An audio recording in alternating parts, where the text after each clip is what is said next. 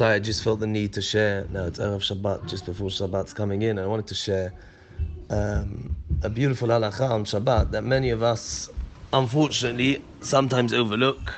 One of the su'udot of Shabbat actually happens after Shabbat. It's Melava Malka, it's the fourth su'udah. And the reason why I call it a su'udah of Shabbat is because it's in honor of Shabbat. It's lichvod Shabbat. And anyone who's chayav in Shabbat is also meant to be doing this su'udah. Men, women. It's not only for men.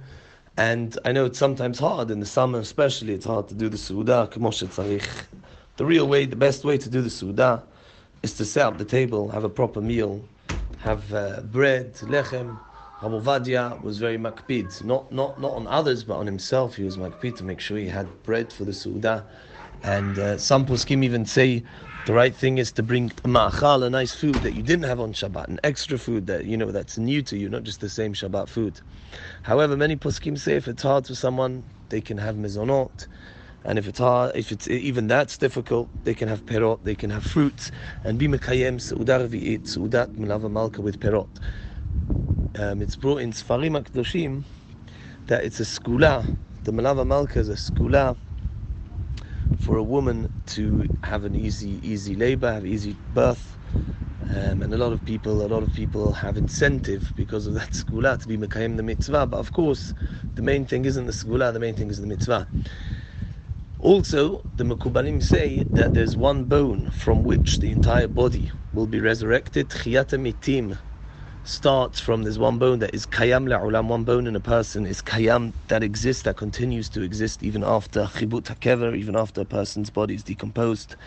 And from that bone, which is called the luz bone, some call it the niskoi bone, both are true names, the luz, the niskoi bone, from that bone the body is reconstructed at tchiyat mitim, and they say that that bone only gets sustenance from one su'udah, the su'udah of melava malka. So it's very important to be mekayem this mitzvah. Melava malka also, the Mekubalim teach us, is the bridge between Shabbat and Chol. It makes a bridge, it makes all your entire weekday meals have some element of Kedushat Shabbat by the Melava malka, because the Melava malka is in between Kedushat Shabbat and regular time Chol. So it's very important to have that bridge in between the Su'udot Shabbat and the Su'udot Chol. There's a machloket till when one can have a melava malka. So practically, zrizin makdimin mitzvot. Maybe not do it immediately after Arvit if you're still full from Suda Shlishit, but you should do it as early as possible. However, b'di'avad, if somebody didn't do melava malka, b'di'avad he can do it throughout the night till alot hashachar, till dawn. There's a famous story with the Gra.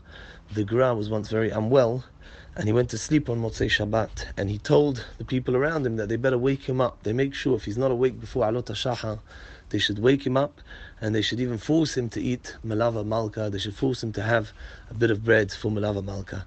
So Be'ezrat Hashem, we should all be healthy and able to do Melava Malka as early as possible, especially before Chatzot. But if b'di'avad someone wasn't able to do that, they have until Alot HaShachar to do Melava Malka. Baruch Adonai L'Olam, Amen v'Amen. Have a wonderful Shabbat, Rabotai.